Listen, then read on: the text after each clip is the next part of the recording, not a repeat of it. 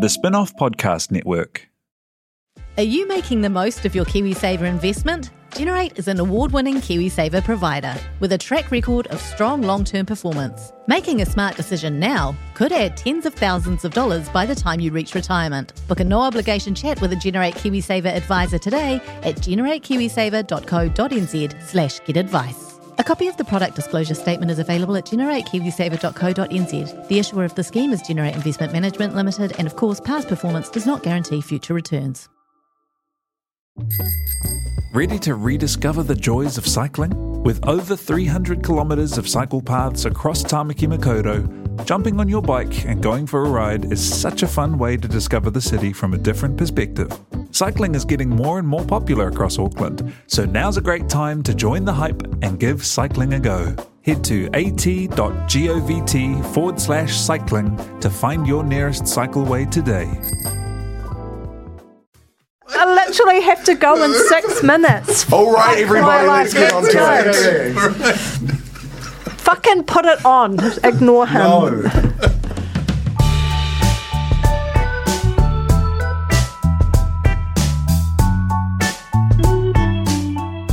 Tēnā koutou katoa. This has gone by lunchtime. We just had about a 15-minute story from Ben Thomas detailing how he lost a cardigan and he won't let us use it as a cold open.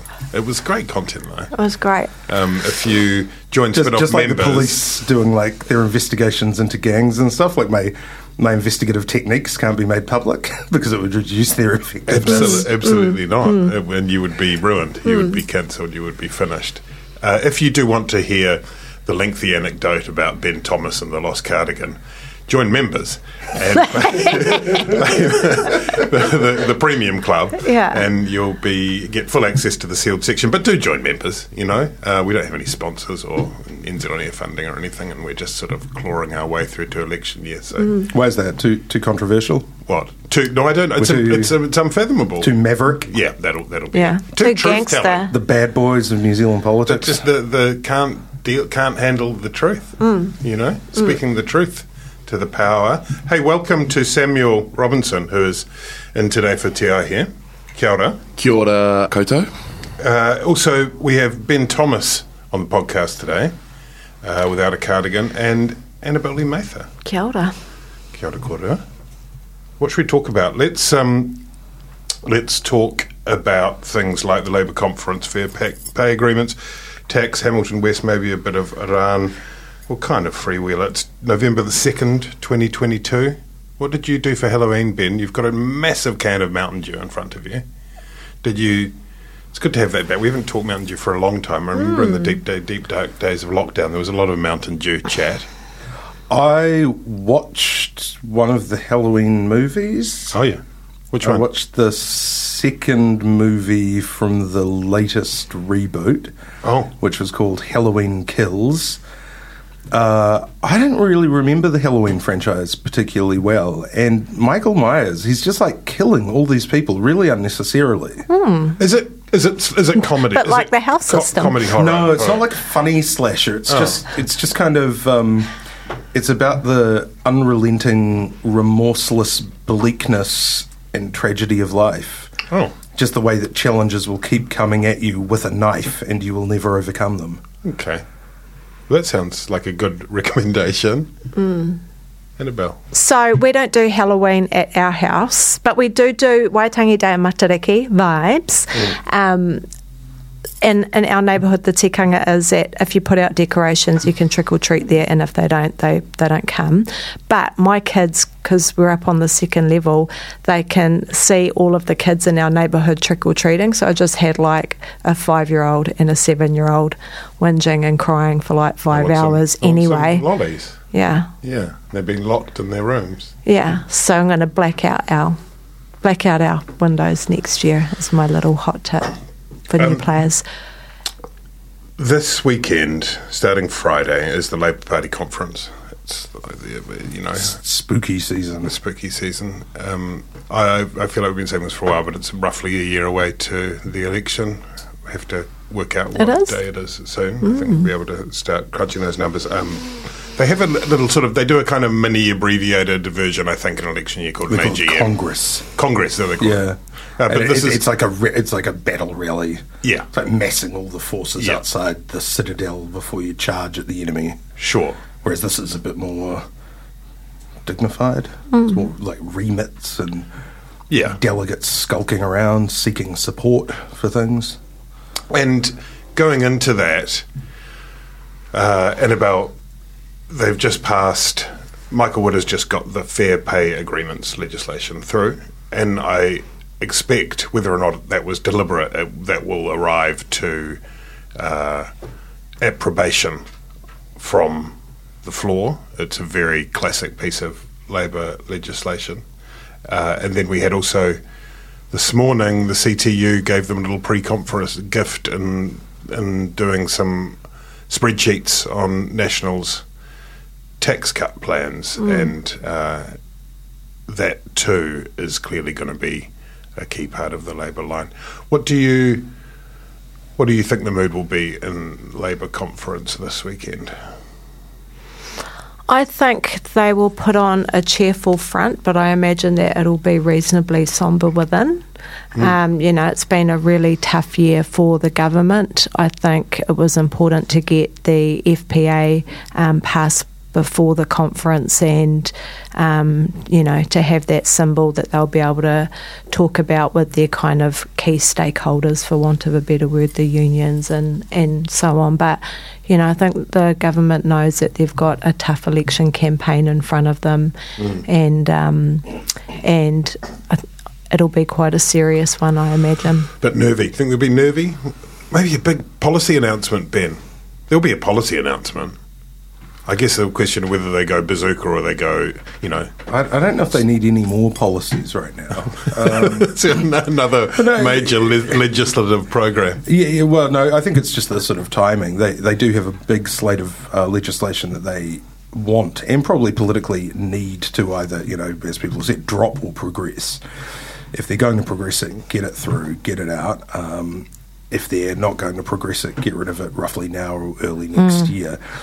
They don't really need sort of impressive new policy. I would say around budget time, that will be sort of where they really, put a stake in the ground in terms of what they'll be campaigning on and the promises they're taking to the election. They don't have time to get anything up before the election. In terms of the fair pay agreements, I mean, it's good timing for them. It's a classic Labour issue. It really is. You would say that in workplace relations, this is where they've really delivered for their supporters over the last couple of terms. Minimum wage, big increases there, which some people have said have contributed to inflationary pressure, but they've certainly delivered on that. A new public holiday. Public holidays are always good for workers. And the fair pay agreements, those are the sort of three big ones, and the challenge for them will be to get one of these things over the line and finished before the election campaign begins. That could be a little difficult. It seems. I mean, the analysis that was done by MB, I think, was that it would be late 2024 before the first one.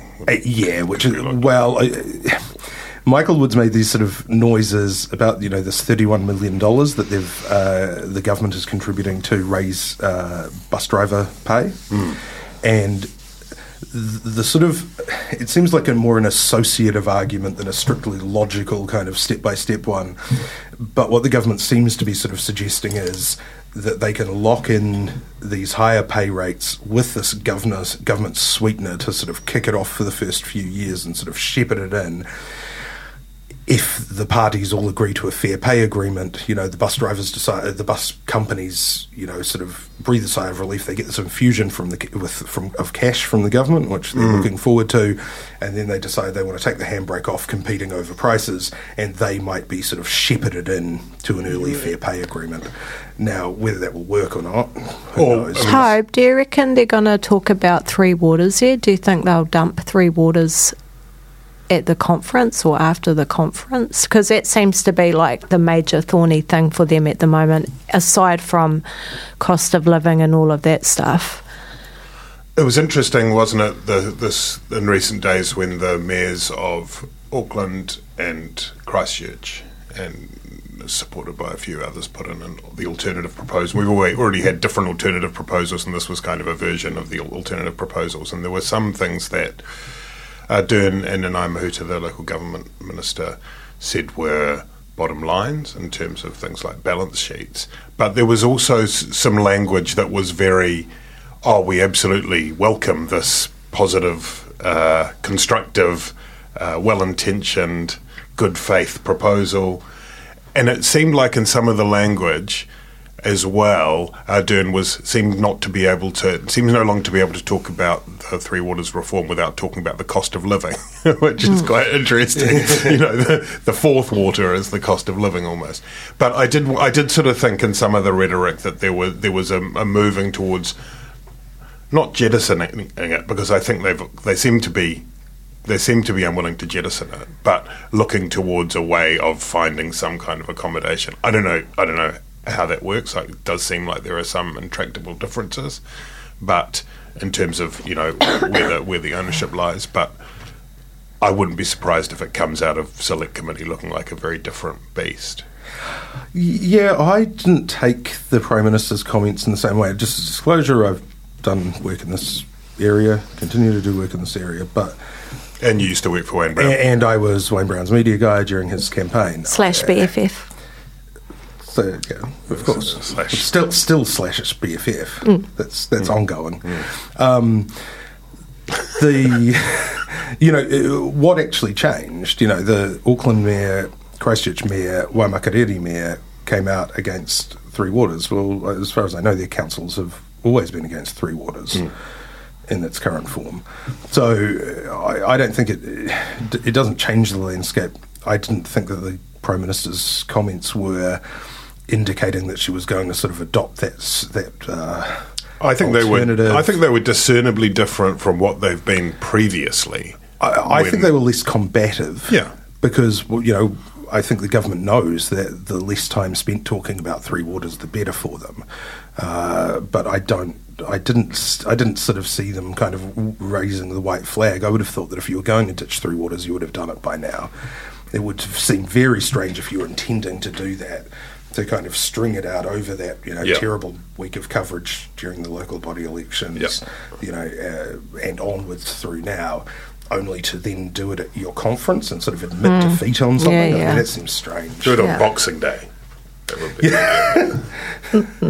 So you're going to make it 5 waters, ramp it up on Boxing Day. It is interesting. We've talked about it a bit in terms of the kind of the loaded mule of policy of legislation that the government has. But it also applies in a way to National in terms of its agenda for repealing everything. And Staff Glenn McConnell had a good sort of roundup of I think he had a dozen different things, some of them much more intensive in terms of the work required than others. But, I mean, Annabelle, is it starting to look a bit like the National alternative so far? And they will come up with plenty more policy, I'm sure, in the months to come. But it is like we're going to undo everything. Yeah. I think, you're right. That seems to have become their catch cry, is just that they're going to undo everything that's unpopular with the public. The issue with that in real terms, though, is that it means that you're not really able to advance your own policy agenda if you're spending all your time in the House unpicking the former government's legislation. So I think if they are to win the next election, that they'll probably go back and have a rethink about what genuinely is important and what isn't. And just in terms of, when they talk about co-governance and stuff, Marama Fox was on Party People last night, and she raised an interesting point, which is that once you actually get into government and you start getting all your briefings from your officials, and they're talking to you about what's really going on, it probably starts to paint quite a different picture, and you realise that there's knock-on effects in terms of treaty settlements and unpicking those things as well. So I dare say that the kōrero that we're hearing from National now will be watered right down should they get into government. Yeah, I mean, Shane Retti's left himself a bit of wriggle room on the Māori Health Authority, but some of the other ones are repeal, and there seems like there could be. It would make sense to leave a little bit of wriggle room. Ben, on the tax point, and we touched on the CTU numbers that Craig Rennie, who previously worked for Labour, has put out this morning. Is there a point at which National will decide the bracket stuff is a pretty strong argument? Indeed, it wouldn't be entirely surprising if Labour didn't pick it up and introduce it as part of the budget next year, especially in a time of inflation where everything is costing us 7 or 8% more than it did last year, when people are arguing for their wages to go up by the same amount. So they're no richer, and yet the tax take is noticeably higher. You know, that's a pretty. I feel like that the case for that. Doing something to address bracket creep is pretty powerful. But that top tax rate and undoing Labour's top tax rate, Grant Robertson has said Liz Truss about 1,000 times in the last week. He said it in Parliament about 1,000 times. He said it in every interview. And there are clear differences in the UK example, but it wasn't just the the bond markets and everything, which was obviously what really did it for her there. But it was also, at a time like this, cutting the tax rate for the wealthiest people in the country just seems like a dick move. Yeah, with the brackets, you can really argue fairness. You say, we've all been accustomed to paying our taxes at this rate. If we're in real terms earning the same amount of money, because everything costs more, we're being paid more, we've got a pay rise, but everything is costing us the same amount extra, then you're paying more tax, as a proportion of your income, because you've moved into higher brackets. You only pay that on the extra money that you're earning, but that's still a real increase in the total tax burden that you have. So they can argue fairness on that, and I think they can win pretty easily. And I would be, I think we were talking about this before the pod. It'd be pretty surprising if Robertson himself didn't take some sort of step to recognise that in the next budget. With that top tax rate, it's very different from the Liz Truss situation. I mean, you're talking about between $500 million and $1 billion a year. So it's not nothing, but it's not going to sort of plunge the government books into chaos, sort of sink the government. But I think you've seen them already take a step back and say, look, we're not confirmed on the timing for this. It would have to be when it was appropriate. It wouldn't necessarily be the first year. It might be the third year. And I think as they head further and closer to the election, they might even push it out to the fourth year as sort of a second-term goal, depending on the state of the economy and the government books next year. But I don't think that this is something they'll die in a ditch over, particularly as... Nicola Willis has already said... it's not something that we would necessarily do in the first year. I'm not saying we wouldn't, but, we'll have to look at the circumstances. It wouldn't take much for that to evolve into it's something we want to do in our second term in government. Second term as a national government, this is something we'll do. I guess the other thing, though, of course, Annabelle, and increasingly this will be part of the conversation, is whether or not how important that is to ACT, who would be the coalition partner, just as we will start looking at everything in terms of the alternative, with that Labour as whether Greens, and those are the combos that we're looking at, right? It's an interesting one, because just like the FPA is for Labour, tax cuts are for National, and it really delivers to their key supporters. But it just couldn't come. It's a promise at a really, really bad time, where even the people who would probably benefit from it would see that it's not going to have a positive effect for the economy. So, I think that they will probably start to walk it back a little bit as we get closer to there. It's just a big bleeding wound that the government can keep smashing them in. It just makes no economic sense to be doing that right now. So I think they're probably going to have to shift away from it as we head into the campaign and come up with some different policies that won't be so polarising. Now, you said that tax cuts are to National as the FPA is to Labour.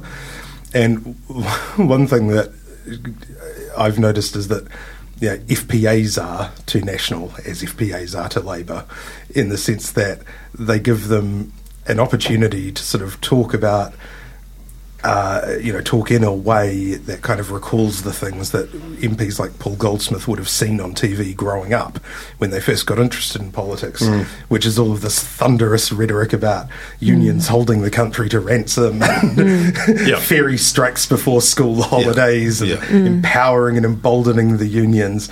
And it's been quite delightful seeing them.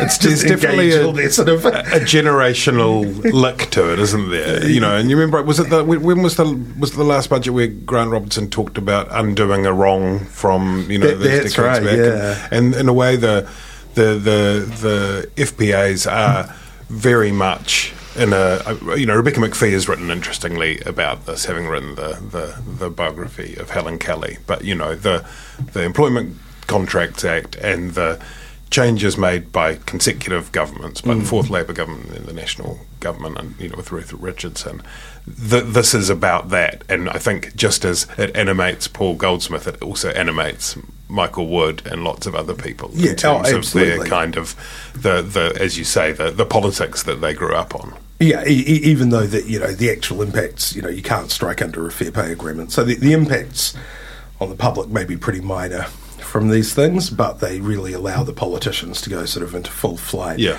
The other thing is something I was thinking about earlier today is there is likely to be more strike action next year. There's been a good strike. There's been basically no strike action in the previous 2 years because of lockdowns, essentially. Nurses. Nurses last year, but before, I think the year before there was basically nothing. So I'm going to try and organise one for journalists. Podcasters? And podcasters, this is the thing, right? Because mums. Love that. People journalists at Stuff might be striking to get the 30% pay rise they could get on TVNZ, RNZ or whatever, the alleged premium. There will be, because the demands are going to be big, because the cost of living is big. Even if you just want to keep up with inflation, you need over the last 2 years, you need north of a 10% pay increase, and most employers will not be rushing to give those. So, you can look forward to a little bit more unrest next year, which I think the National will be delighted by, and whether you'd expect they would try and draw in things like FPAs, things like the minimum wage increases. Whether they can draw a direct line or not, they'll bring them in as sort of associative and rhetorical kind of points. But the interesting thing, just as a sort of footnote on the FPAs, is that there was some resistance when they were originally proposed. And I think Helen Kelly was one of those people that advanced the idea some time ago, insofar as they don't have any relationship with union membership directly. The free rider problem. Yeah, and so there are some people, I think probably many fewer now, given that it's become a kind of consensus cause. But a lot of people in the union movement were opposed to these things because, as you say, there's no requirement for you get the benefit whether or not you're a union member. Hey, let's talk about Hamilton West. I know you're excited to talk about Hamilton West, Annabelle. Ben, I'm really sorry to hear you missed out on your nomination. I understand your people have been banned from applying. We have. You're talking about the 3-person shortlist for the National Party candidacy for the Hamilton West by-election, which is being held on Check's Notes December 10. Because the Tauranga by-election, we were in Tauranga for our last podcast, weren't we? I mean, it's hard to remember when we were on the road. Wearing our red bands. Meeting the real New Zealand. Can I just say we are adored in Tauranga? Adored. We are the darlings of Tauranga. Apart from one guy who Te said was sitting in front of him who just muttered and growled through the entirety of that live record. It was fun though. Thanks for having us, Tauranga Escape Festival. But the Tauranga by-election, which was, whenever it was, which was when Sam Uffindell ultimately is elected as the MP for Tauranga, which he remains. The shortlist on that was like the world's hardest game of Guess Who. Oh my God, that's classic. Yeah. Down to the buttons on their shirts, right? And so clearly that was an issue, and they have addressed that, Annabelle, in selecting 0 white men. Tangata white men. Yeah. Once again, white people crushed into the soils. Not fair, right? So incredibly unfair. What happened to running a meritocracy? That's what I want to know. But the system, is it been because every national electorate membership is going to choose the white guy if you let them. Isn't that what happened? I was reading last night that there was some candidate selection process and there was 500 brown people and one white guy, and the white guy got it. Claire Trevette talked about, I think, Ireland, where there were, Ireland. I think, 2 women, 1 Māori, 1 gay candidate, and 1 straight white man. And he was Guess what? Guess what? Well, and in Hamilton West, Tim McIndoe, who lost to Gaurav Sharma, whose resignation has triggered this by-election. Who was good MP. Lovely man, good MP, good whip. He decided mysteriously that actually he would rather spend more time doing the other work that he'd been working on, despite the year previously saying he had his heart set on a return to Parliament. And you just wonder whether someone gave him a call and explained to him what he'd rather be doing. Well, if they did, it just shows that Tim remains a better team player than most of the people in national electorates. Because Luxon has been, Claire Trevette wrote an excellent article about this. Luxon has really been been pushing for diversity, but there is a blockage at that electorate level in a lot of cases. I think it's, if McIndoe took one for the team, then I think that speaks to his character. Yeah, I agree. And either caps off or provides a continuation of, a pretty admirable contribution to the party. Meanwhile, Labour has appointed Georgie Dancy. I'm not sure if I'm pronouncing that right. She was the last on their list, 84th on the Labour list, and wrote a piece. She's probably still pretty close. Wrote a piece. That's right. She only just missed out. 150 of the 120 seats have been filled by Labour in the COVID election. She was last on the list and wrote a piece about that in the Spin-off, which you can read. That's right. Yeah, it's a good read. But she's up against it. I mean, in a way, it's sort of weird that we're starting to talk about the pressure on national and actually, this is a very unwelcome by-election for Labour. Yeah. Whether or not you think there is substance to the Gaurav Sharma complaints, he is a thorn in the side of the governing party. They won the seat, admittedly, in the COVID red tide, yada, yada, yada. But it is to use the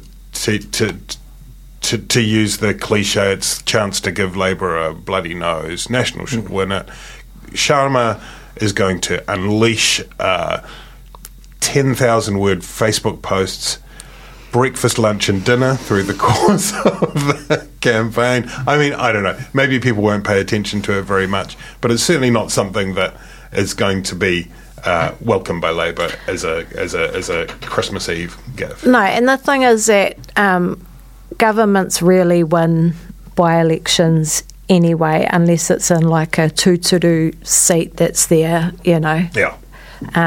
been held by them for a long time. So, I mean, even if the government wasn't in as much trouble as it's in now, it's probably unlikely that it would have won. It was a swing seat anyway that had only been won by National twice, I think. Yeah, but it was a bellwether seat in some ways. Yeah. Like it does give but what it does... that won the most votes since about 1990. So, but what it does is it just enhances... It just, the narrative that the government is on the slip, and even though it's highly likely it would have lost it anyway, it just comes at a really bad time this close to an election heading. It's just like the full stop on a crappy year. I wonder if New Zealand First, they haven't announced yet whether they're standing, I don't think, but... I was just thinking when you were talking about that Bells of that Northland by-election, which was an absolute ride. And I don't expect that anything like that will play out. But, it's a chance for New Zealand First to make some noise. That's right. Winston Peters can go around inspecting the flags in the town square. This refers what was that story? The flag on the top of the beehive was looking a bit tatty. The flag was being changed that day. Did he know that it was being changed? I assume he knew it was being changed. And then he got tweeted that it was looking tatty. Right. And that this was disrespecting the people who died in the war for New Zealand. Yeah. And then he trumpeted his success at having the flag replaced later in the day. It's just shameless. How long does the flag on top of the beehive get replaced, I wonder? I don't know. This was actually within the Ministry for Culture and Heritage portfolio, which Chris Finlayson had. Okay. And one of the roles that I had was on... To lower it? Did you have to go and lower it when a monarch died? Or? No, I would call the Ministry for when Culture the All Blacks lost the World Cup? And I would tell them what they needed to do with the flag, with the flags on all public buildings, because they would send. They're the flag department. Okay, flags and ensigns and emblems and coats of arms and things. Okay, they're in charge. They're in charge of the Grace Kelly coat of arms. Okay. Let's just touch quickly before we go and make up some rumours about Ardern's future career on Iran. The influencers, Topher What's-A-Doodle and Bridget Topher Richwhite Thackeray, they were on, what was it called? Expedition something or other. You're a big fan of theirs, I know. I am. Hey, listen, everyone, I don't know about this. So, when this podcast goes to air and you hear me saying hardly anything about these influencers, don't at Toby and Ben. It's not their fault. Right. It's because I literally have no idea who these people are and I haven't read about it.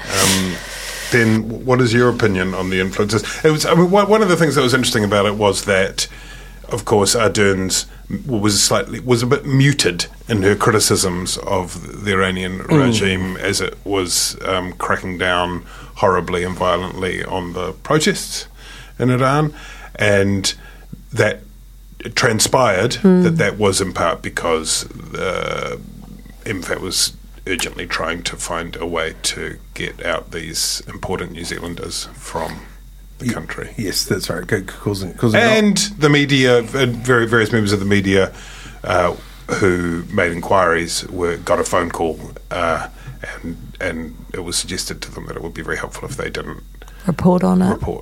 Yeah, and that seems fair enough because we're criticising Iraq for its monstrous authoritarian regime. What did I say? Apparently, there was a story that you said Iraq. There was a story. There's a story that used to go around it, in Fleet Street back in the day, that there was a sub-editor at the Independent.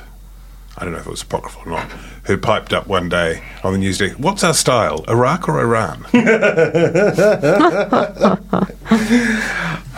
In any case, go on. Have you got anything? Look, it doesn't matter. There are all these people going, they deserve what they get and stuff. People on national radio and stuff were saying that. I couldn't believe it. What was that? Was that it was panel? A panel, obviously. Okay, but of course. But it's handing over the firstborn of, enemy of New Zealand, David Richwhite, is quite an Abrahamic punishment in itself, right?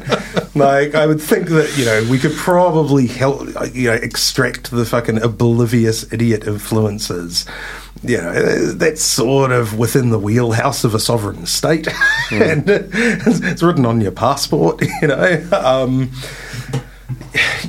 Yeah, and you gotta, when they've got hostages, you have to mute the criticism sometimes. That's fine. Now we've got the hostages back. Now I can be a bit more critical until, I don't know, C.B. Woodhouse takes a wrong turn in his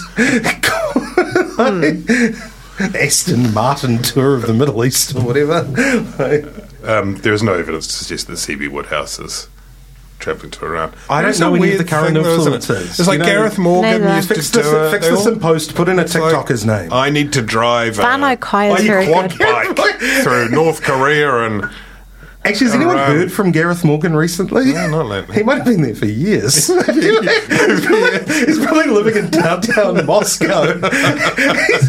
Travelling around. Written 4 books about how to win the war in Ukraine. And actually, he keeps ignoring. I saw a shot of him on Instagram. He was wearing a cropped cardigan then. It all comes together.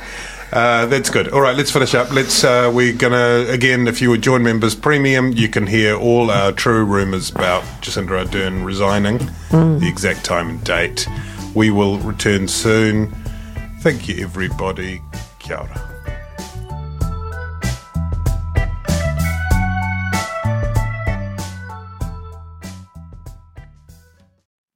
Kia ora e te iwi, Te Aihe Butler here, podcast manager at The Spinoff.